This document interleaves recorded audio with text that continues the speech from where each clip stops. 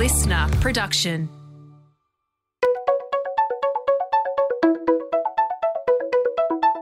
Hi, this is Paul McIntyre. Welcome to the MI3 Audio Edition. I've been a business journalist for 25 years covering the marketing, media, agency and tech sectors. In this series, we talk to industry leaders about the global and local developments that you need to be across this week. This audio edition is created in conjunction with partners as part of our Market Voice series. Well, like it or not, we're about to hear from three of the most influential people in media and society. And I'm not talking about the fancy, mostly flashy social media influencers. The pandemic should have all but buried any remnants of debate that newspapers and news media are an anachronistic legacy of a bygone era. Audiences have piled into the mastheads in unprecedented numbers since the pandemic kicked early last year in a public display of solidarity and demand for credible sourced information. The same happened for the bushfires and the floods before COVID changed everything.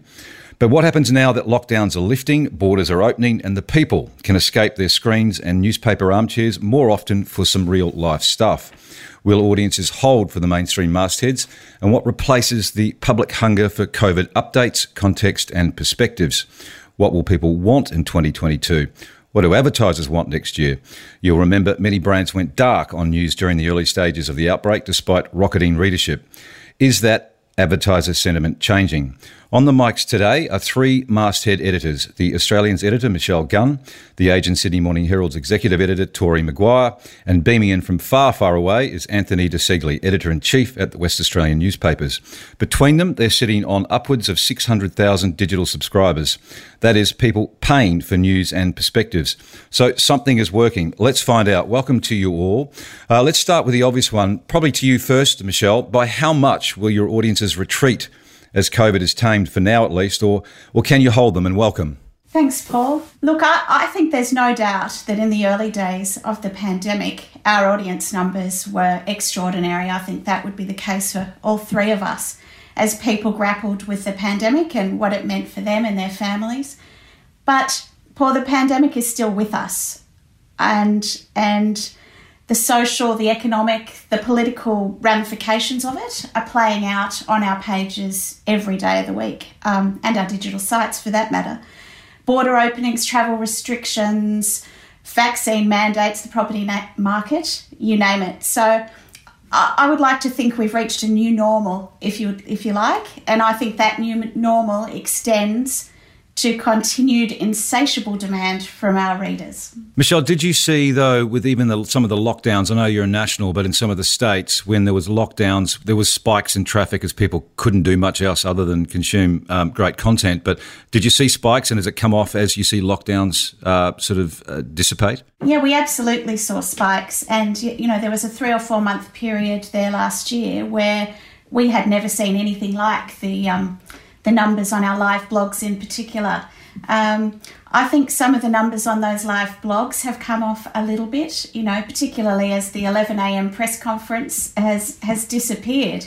Right. But I think that overall audience numbers are holding up well, and of course the digital subscription numbers are holding up well too. Anthony, over there in the West, you've seen some pretty good numbers too, right? And what happens to them as we sort of move through towards maybe the end, hopefully the end, or the next stage of the end of COVID? How's that? Yeah, look, I think, and thank you for having me on. I think at the end of the day, we saw people come back to us because of trust in traditional media outlets, and they wanted the truth. They wanted us to cut through the spin, and they came to traditional outlets. And I think trust is a really good driver of loyalty. And so I do think that the customers will be sticky, for lack of a better word. And, the truth is the news happens, right? I mean, right now, we've got a story over here of a little 4-year-old girl that's gone missing, potentially abducted from a camping site. And we're seeing, numbers just as strong as any we saw during the lockdowns and the start of COVID for that story. So, the stories will come, the news will happen. And I think that, if we keep up our end of the bargain, which is telling the news the right way, then the audience will stay with us. Just have you got a sense of the numbers there, Anthony, and what you did see pre-COVID and through COVID? What happened, at least a percentage range? Yeah, look, I probably off the top of my head, I probably can't talk about a percentage range, but I mean, look, we saw massive numbers. But like I said, I mean, I was just talking to the to the newsroom just then about some of the numbers we've seen on this missing girl, Cleo. One of our stories, I think, had 150,000 engaged minutes yesterday, and that would rival anything that happened during COVID. Tori, what's happening in Melbourne and Sydney with The Age and the Sydney Morning Herald, likewise with your audiences? Well, it's interesting, Paul. We obviously, like everyone else, had a massive spike in traffic during the early stages of the pandemic particularly, but we're talking about two separate things here and two different goals. We're a subscription-driven newsroom, like the newsrooms of my peers here, and yes, we have seen the overall traffic go up and down as lockdowns have come and gone. But interestingly, in the wake of the first lockdown that affected New South Wales, we didn't see a big drop-off in the number of subscribers that signed up during that period. We didn't see a big drop-off in the subscribers that signed up during Melbourne's terrible winter of discontent last year. Right. And that's partly, I think, because we recognised very early with this big influx of subscribers coming in that we needed to do something possibly a bit special to try and keep them. And we actually ran a project that we called Project Engage that was about making sure that we specifically targeted the new subscribers who had come in through COVID to try and keep them looking at content, because obviously, and this would be the same everywhere, our data shows that the more stories a subscriber reads in a month, the less likely they are to churn back out. And while the overall traffic figures go up and down depending on the news, we have not had those same fluctuations in our subscriber numbers. And look, I think the genesis of this actually predates the pandemic as far as I'm concerned. 6 or 7 years ago, everyone was talking about how you don't need newspapers anymore because you've got Facebook. And then Donald Trump came along. Right. I think that had a really big impact on people's understanding of the difference between what you read on social media and what you read in a mainstream masthead. And obviously the New York Times have shown the rest of the world about how to capitalise on that. But I think it's had an impact here as well. And I think people have gone to The Australian and they've gone to the West Australian and they've come to us. And I think that was already happening before the pandemic. While that top of the funnel has definitely grown over the past 18 months, I am confident that we're not going to have a big drop-off in subscribers once people are allowed out of the house. And that rate of subscription of the subscribers through COVID, was the onboarding, or however the term you want to use, was it greater than pre-COVID, Tori, for you? Yeah, the acquisition rate was higher, right, but the churn rate was not as high. Got it. Michelle, I think you've just hit, was it 300 or 400,000 subscribers at the Oz, and obviously the first masthead here in this market to do it. Is that where you're sitting now? Paul, we've just marked 10 years as having a digital paywall on The Australian. We were the first major publisher to do so. I can't give you exact numbers. We were at 180,000 in the middle of last year. And let's say we've had double-digit growth since then. So we're looking pretty good 10 years into this big, brave experiment, and that's what it was in 2011, of having a hard digital paywall. And Anthony, what's happened over in the West on that front? Yeah, I mean, we launched our digital paywall 2 years ago, and we're quite lucky, I guess, in a sense in WA, because we do have such a strong monopoly on the news over here. Western Australia is, an island within an island, so to speak. I've heard that. Yeah, it's taken off. But look, we're really proud. Our paywall, we consider it to be phenomenally successful, and we do it a little bit differently. I mean, Nine has a metered paywall. News Corp has a very strict paywall. We quite manually turn our paywall on and off depending on what the stories are, and that works for us. It's a little bit more work for the individual producers, but it seems to do the trick for us. Tori, what were some of the sort of the biggest learnings from COVID about audience behaviour? I think you've said that readers are coming in for COVID, during COVID, but they're staying for a whole bunch of other things. What is the behaviour there you're seeing once they come in?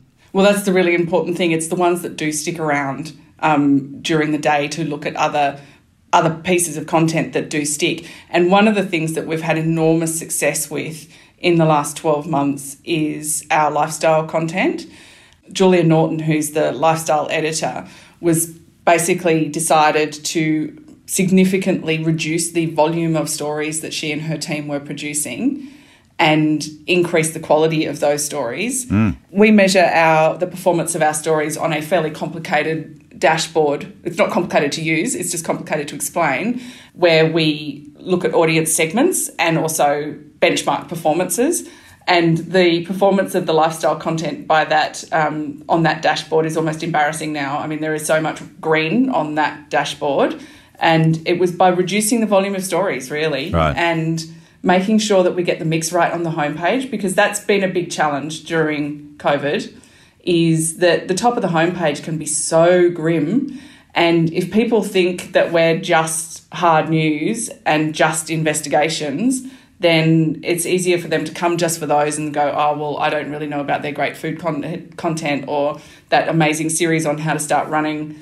But if we present that properly to our audience, they're really engaging with it. And a big part of that has been newsletters.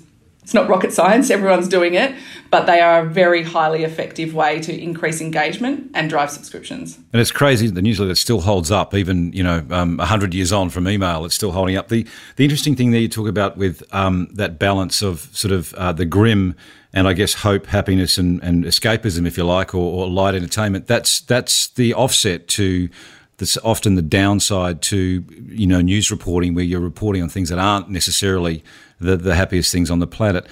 People are clearly wanting both. Oh, definitely. And there's also a way to cover things. I mean, one of the biggest challenges at the moment for us in the newsroom is covering the topic of climate change and in the lead up to COP, without it just being so despairing that people stop reading.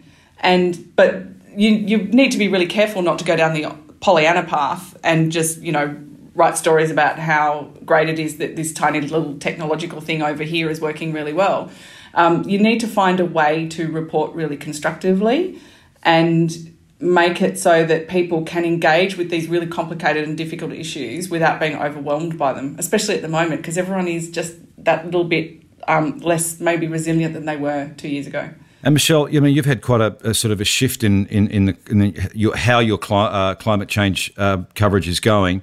That aside, we'll get to that. But key learnings out of COVID, and then do you reflect what Tori's talking about there in what she's seen in the sort of hardcore news and sort of a lighter touch on things? Yeah, Paul, I think there's a couple of things. Obviously, COVID, news is news, and it's news is king, but I would agree with Tori about the breadth of our content being really important because, of course, as the crisis unfolded, people yearned for lifestyle content, rich storytelling, stories which took them away from the grim content. And we saw, in particular, a strong move towards weekends.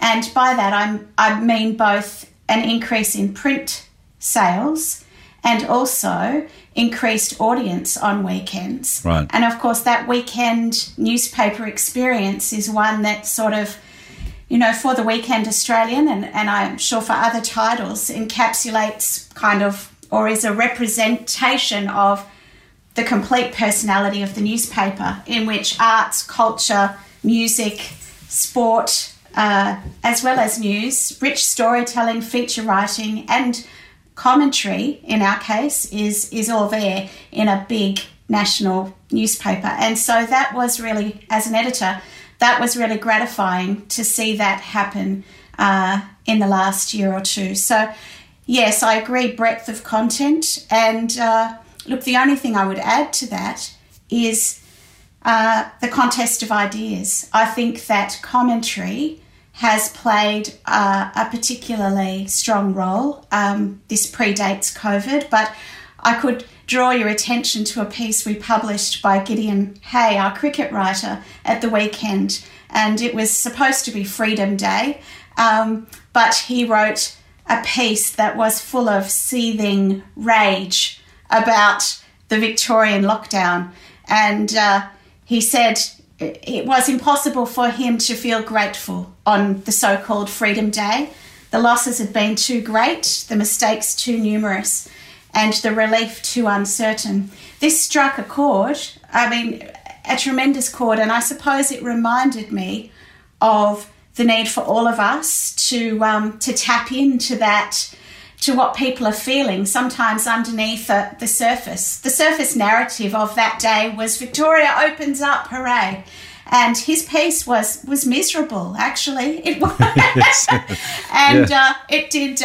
but real. Yes, but real, and it did incredibly well. So it's a reminder to swim upstream, to challenge the orthodox narrative, to do that. And I don't think that's a COVID-specific phenomenon, but I suppose just a reminder. On the opinion and perspective stuff, in terms of your subscriptions, Michelle, is it the commentary that's an equal or a bigger driver to your subs than other content? What ends up being the sort of the attraction there for audiences? Paul, I think it's probably for us it's probably one of the big three. So I would say for us it's politics and national affairs, business, and I think commentary, in particular the content of the Inquirer section on a Saturday. That would be number 3 for us. So it's up there. And just on the climate change thing, just talk us through for my audience the shift that News Corp and the Oz is working on in terms of climate change. What's behind that? What happened? What changed or why? Well, how long have you got, Paul? Yeah, let's go for 3 hours, shall we? I love this stuff. Well, I have to pull you up on one aspect there. I mean, the metros obviously have had, in the past couple of weeks, have been running a big campaign on net zero. Jo Hildebrand has been leading the charge there, and your audience would no doubt have heard coverage of this, and it was a strident and pretty strong position, and it was one, as Robert Thompson said before the Senate inquiry last week, it was the brainchild of the editors of those Metro papers to come up with that positioning. The Australian is a little bit different. We're not part of that campaign. Always have been, Michelle, hasn't it, the Oz? It's always been a little bit different, Paul, yes. But the Australian, and I can say this with confidence because I've obviously been at the Australian for a very long time, our editorial stance hasn't changed at all on the Australian. We've always been a supporter of a market-based mechanism to deal with climate change. We've always run a variety of perspectives on that, from beyond Lomborg to many voices in that climate change debate. And I think we're continuing to do so. So we run our own race a little bit, but it's interesting. Obviously, it's the story of the day, and it remains to be seen how much it's the story of the year next year as we head into an election campaign. I think that post Glasgow, we might see a little bit of a settling in the dominance of the climate change debate and a flip back to economics and economic recovery. But nevertheless, for some communities, it will remain front and centre when they go to cast their vote next year. I might be a bit cheeky and say the Oz might be picking up the audience that, say, the Herald and the Age is not getting then. Is that different views from the audience? Would that be, you're going to smack my hand on that one or what? Oh, I might ask Tori to comment on that. Yes, go Tori, let's go. We're doing just fine, thanks, Paul. And we were very happy to welcome News Corporation to the rest of the world's view on the need to take action on climate change. Love it. Now, where's the West on this one? Well, actually, before we get to there, Anthony, because we're straight into the deep territory and I'll get in trouble, but in terms of the biggest learnings from COVID, what did you see coming through that sticks for you? Probably platform-based, to be honest. I mean, I think one of the things that COVID taught all of us was the power of live streaming. You know, we have a live morning radio show that we do from the newsroom. We have an up late TV show that we do from the newsroom on our west.com.au. And it probably just was a reminder for us. I mean, we've had the philosophy for a while over here that, you know, we're holding the line on print while turbocharging digital. And, you know, there were many nights early on in COVID and during the pandemic when, you know, I went to bed at night thinking I'm so glad we had moved so fast in my first year in the role to set ourselves up for that live radio, that late night TV show, because those things just became so important for us. And some of the numbers we were seeing during live streaming of press conferences would rival, traditional TV and traditional radio, definitely. Why was that? Why do you think people were coming to us? I think just ease. I mean, most people are watching it on their phones, right? I mean, and when you're watching something on your phone, the West.com's just as convenient as 7plus or as any sort of on-demand sort of thing. So, and, we also found that, again, getting back to we had the right people on our shows and, the pulling power of the West Australian, often meant that we would have the Premier on in the morning on our radio show, which brought its audience with it. So yeah, well, it's a true multi-platform play there when you talk about that. What's your sense, Anthony, on what next year looks like for the public's interest around issues, themes and interests? Is there anything starting to burn? We've talked a little bit about climate change with Michelle and Tori. Where do you see that landing for you, that particular theme, but also beyond? What are the burners for next year, do you think? Yeah, definitely. I mean, look, I think can't get away from the fact we're probably going to walk into a federal election. We have to. So that'll probably, people are talking March or May. I think the federal election, is going to be so crucial and so big in Western Australia in particular, which, there's an old joke that by the time West Australians go to the polls or, by the time the polls close in WA, the election's already over. But I actually genuinely think it could come down, if we look at a hung parliament situation or something like that, it could very well come down to 2 or 3 seats in WA that might switch from the coalition to Labor. So, look, it's all going to be about the election, to be honest, I think. And I think, someone mentioned earlier, it might have been Tori, about, this pandemic isn't over. Like, we're going to be talking about booster shots and we're going to be talking about going back to mask wearing and international travels, not going to feel the same for at least a couple of years yet. Tori, on that front of what the hot issues, themes, trends, interests might be for next year, do you have any thoughts on that? What are you sort of preparing for anything that's different? Yeah, absolutely. I think that one of the apart from the things we've already talked about, one of the huge themes will be stitching this broken country back together. I think if I didn't have the interesting job that I have right now, I'd be taking next year off to write a book about how broken we are. Thanks to the parochialism and some terrible behaviour by a lot of people in powerful positions over the last 18 months. And I think that how we put all that back together is going to be fascinating. And on the real rubber hits the road side of that, I think that there's a huge interest from our audience and from everyone to participate in a proper conversation about mental health. And I think that if there is one bright side to what's happened in the last 2 years, it's that it's no longer embarrassing to put your hand up and say you're struggling, because I don't think there's actually anyone in the entire country who hasn't struggled at some point or doesn't have someone close to them who has. And I think that I certainly hope that will be a long-lasting impact from the pandemic, is the fact that we now need to talk honestly about mental health as a mainstream health issue, as an economic issue, as a social issue, and that's certainly something that we're doing a lot of work on at the Herald and the Age. So we'll see a bit of that next year then, you think? Yeah, definitely. Michelle, concur with that or a different view? Yeah, I think the economy, the recovery, all associated issues with the revival of small business, housing affordability. I agree with Tori on the importance of mental health and the focus on that. I think restitching the social fabric, if you like, is building social capital. It has eroded in many of our cities. It's interesting to look at the rebuilding of the federation. How do the states relate to one another coming out of this era in which border wars and parochialism were so dominant?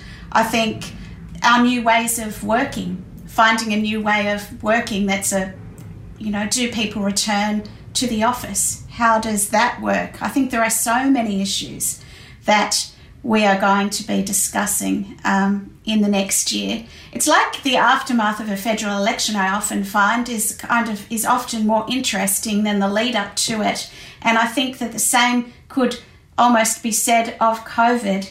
We've had health reporters dominate the front pages of our newspapers for the past year. But as we move past the peak of the health crisis, they will share that space with experts across the newsroom, from economics to social affairs, you name it. There's so much complexity to this recovery, and I think it's going to be a great time to be in media. So some of the critics of news media will argue that news media benefits from tension, and you talk about the sort of a fractured society and trying to rebuild it or bring it back together again.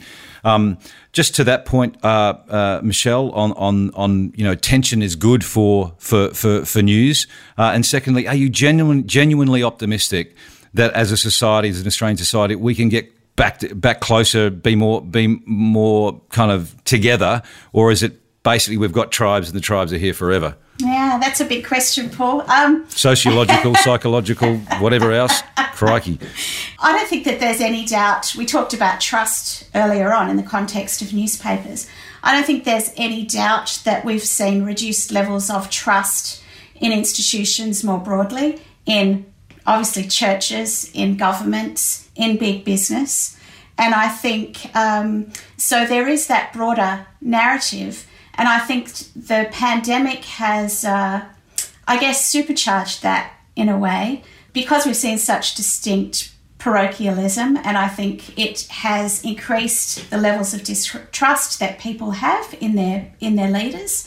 But I'm a bit of a Pollyanna, and I do think that we will recover as a society quicker than people may think, notwithstanding what I've just said. And the reason for that is I think that we are tribal, but the human condition, I think, necessitates that we look for the good in others and that we come together in times of crisis. And I think there have been plenty of examples of that over the past year that for optimists like me give us reason to hope. Good, I'm glad there's one in the world. Yeah. Anthony, are you optimistic about, a fractured parochial tribal society being able to sort of hold arms and give each other a hug again? Is that really going to happen? We're in a very lucky country. I think Australians, will come back together. But I also think, look, as a proud and parochial West Australian myself, there's no doubt that WA is, to a large degree has been at the forefront of parochialism. But I think that has tapped into a sentiment that's always been there. And, as a West Australian who has lived in Sydney for a long time, who has lived overseas for a long time, I think it just tapped into a sentiment of, not enough people in the East Coast do understand the WA economy. Not enough people in the East Coast do give Western Australia enough credit for the fact that, we do all the exporting of iron ore, we hold up the economy. And so I think, to a degree, some of that will stick around because I think it's only logical that it does. But at the end of the day, we're all Australians, and I imagine that in a democracy like ours, we will move on and be there for one another. So a tempered parochialism, perhaps. Tori, the sense that, can we get it back together? Obviously, newspapers don't have algorithms like the tech giants do to really surface lots of tension. But, how optimistic really are you? It's a good ideal. Can society get back to that? Oh, look, I think we can. I don't know how quickly it'll happen. I am generally an optimistic person too, and I would like to think that we can move past it. I think it'll probably take a bit of a wash through of the cycle of politicians, to be honest. Next generation, you think? I'm not saying they enjoyed taking people's freedoms away, but I think they're going to find it very hard to stop being in charge of people's lives, to be honest.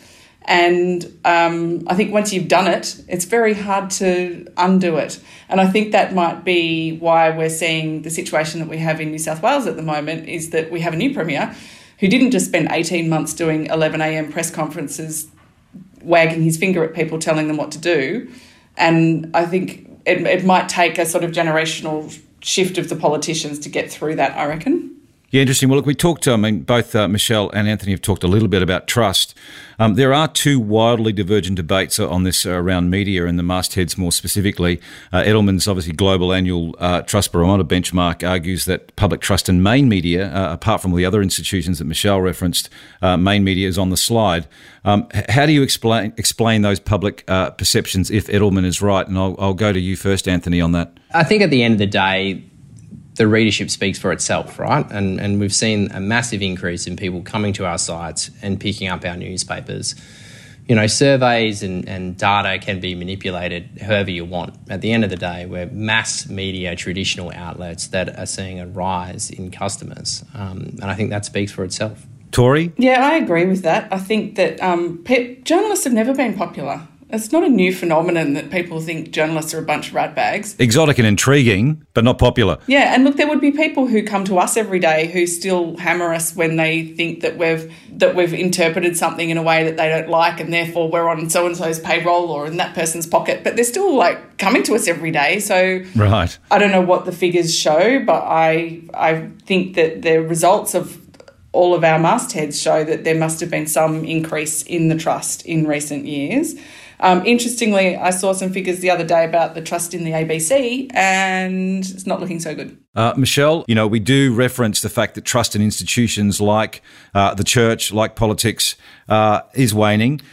In the same sort of group, sometimes media is lobbed into that. We'll buy the fact that institutional trust is on the wane for some of those other ones, but not for media. But how do you reconcile that perception on at least what people say? And it's the same, although obviously people say they hate advertising, but they actually respond to it. So there's a say and do thing going on here. But what's your sense on reconciling that trust issue for media? Yeah, Paul, I think there's no doubt that media is caught up in that broader narrative that I talked about earlier. But I think it's quite interesting when you look within media, there's a counter-narrative. And the counter-narrative within media is that trust in traditional media compared to perhaps news that people source on social media is very much trusted. And we spoke earlier about the era of Trump, where you did see enormous growth in the New York Times, the Wall Street Journal. You've had the same with the Times in London and with the Australian here. You've had a flight to quality media. And I think that's, I will cherry pick a bit of data, if you don't mind, Paul. No, we're allowed to do that. I do it too. I'd just draw your attention to the Reuters Institute digital report that it puts out, I think comes out of Oxford University, and its latest survey was in 2021, and it surveys 46 countries around the world, and it looks at trust, brand trust in media as part of that. And its results for 2021 show that Australian media generally is up 5%. Right. I'll give you a couple of figures, and I think some of our mastheads are all about the same. But we had a trust rating on the Australian of 55%. A trust rating on social media, by comparison, was about 18%. That high? Yeah. So, I mean, that's my response to you. Yes, there's a broader loss of trust in institutions. Yes, media's caught up in it. But within the ecosystem of media and news, traditional media organisations are faring very well indeed, and that's for good reason. Good points. What about this, editors? The perpetual perception that news and mastheads are losing the young. Anthony, you've got some strident views around this one. It's essentially, well, I won't blow your thunder. Give it to us, because you've got a big call on it. Yeah, look, I am a broken record when people say to me, well, young people don't read the newspapers. And I always kind of counter it by saying, well, did they ever read the newspapers? I know I wasn't really reading the newspaper when I was young. I was too busy having fun and playing sport and going to parties.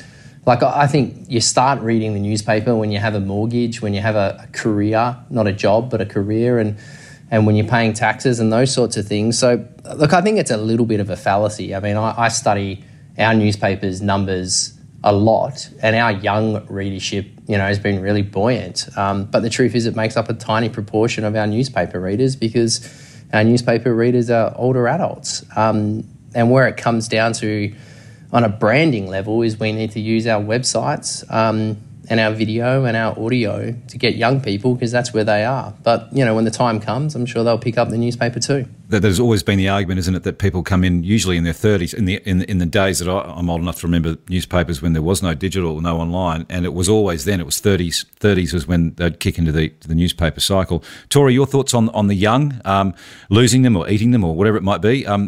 What's happening? What do you see? Well, we see it as a long game. right? So I think I agree with Anthony in that people sort of grow into reading newspapers. And so what's really important is that while they are young, they are seeing quality stories that speak to them from the Herald and the Age on the platforms on which they live, so that they understand that that's where good quality news comes from, so that when they do want to know about bigger issues relating to either the world or their own lives, they know that we're the place to come to. Can you give us a sense of how that works for the Herald or the Age in terms of, you're talking about off-platform into the social media feeds, I guess? So we don't look at social media as being a traffic driver for us. We look at it as being a brand play, and it's a slow burn brand play, but it's important. Right. Michelle, on that one, off-platform? Yeah, we do quite a bit of work off-platform.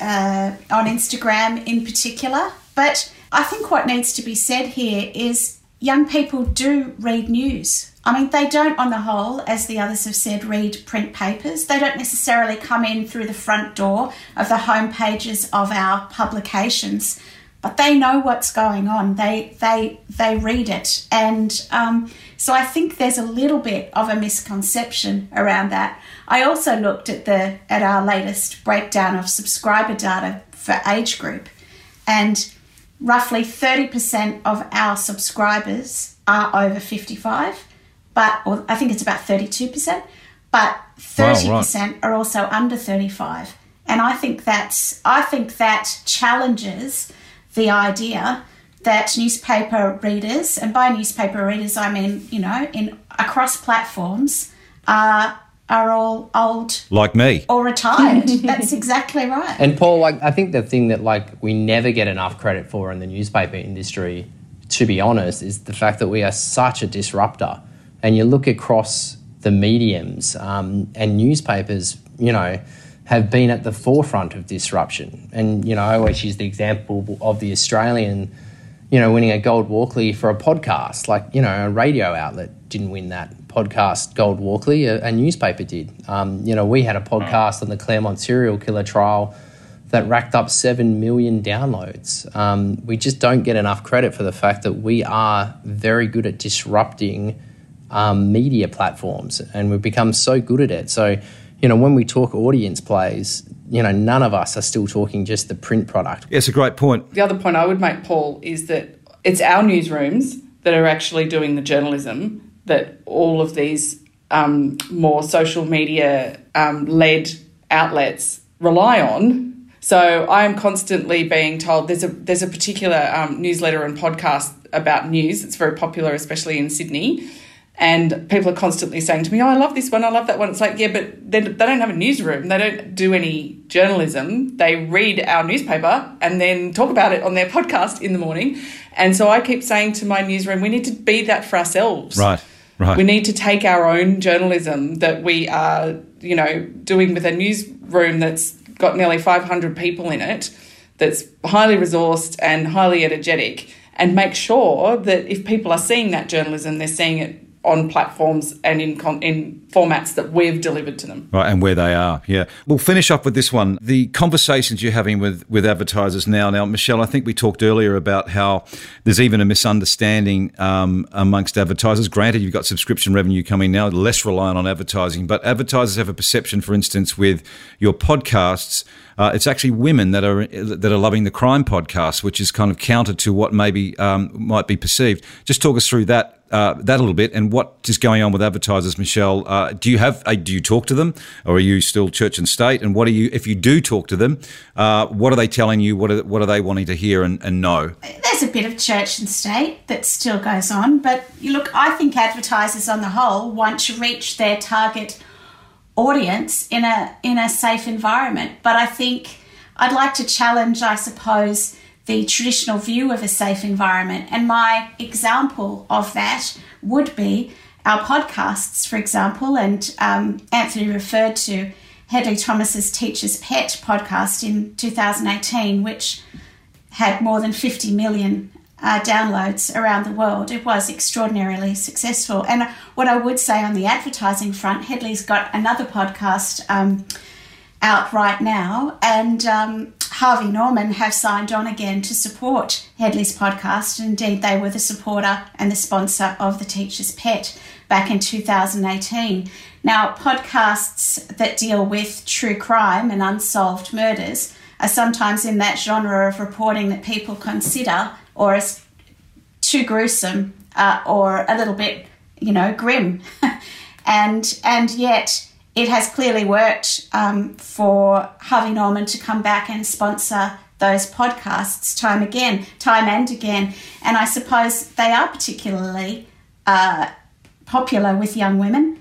And women, as we know, often are the decision makers in households when it comes to buying goods and services. And well, in my house, it's the rest as well.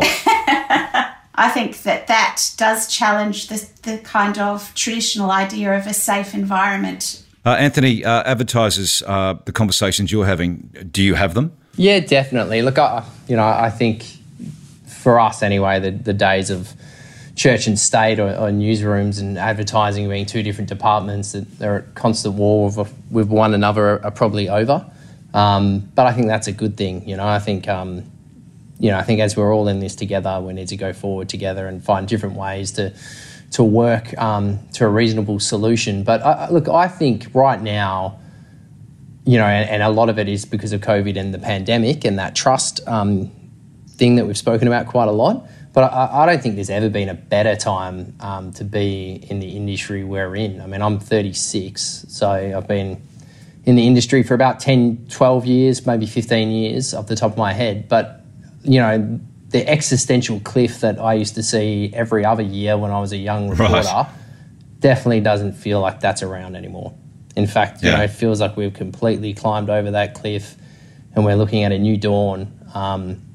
And people are interested in advertising in all of our products, including the newspaper, and we're all sort of turbocharging and running full steam ahead. Tori, how's your dialogue discussions go with advertisers? What do you talk to them about, and what do they want to know? And what's your take on what Michelle and Anthony have just said? I don't get a sense that they're afraid of being around news at all. I think that That was the case last year, though, right? They went dark big time. Well, I don't know that was necessarily about being afraid of being around news. I think that every company in Australia at the beginning of the pandemic thought that we were heading off an economic cliff and everyone started consolidating cash. That is an equally good point. I'll give you that one. Yeah, so I never got the sense that they didn't want to be around bad news, because it wasn't the first bad news story. I mean, we didn't have any trouble getting advertising during the bushfires.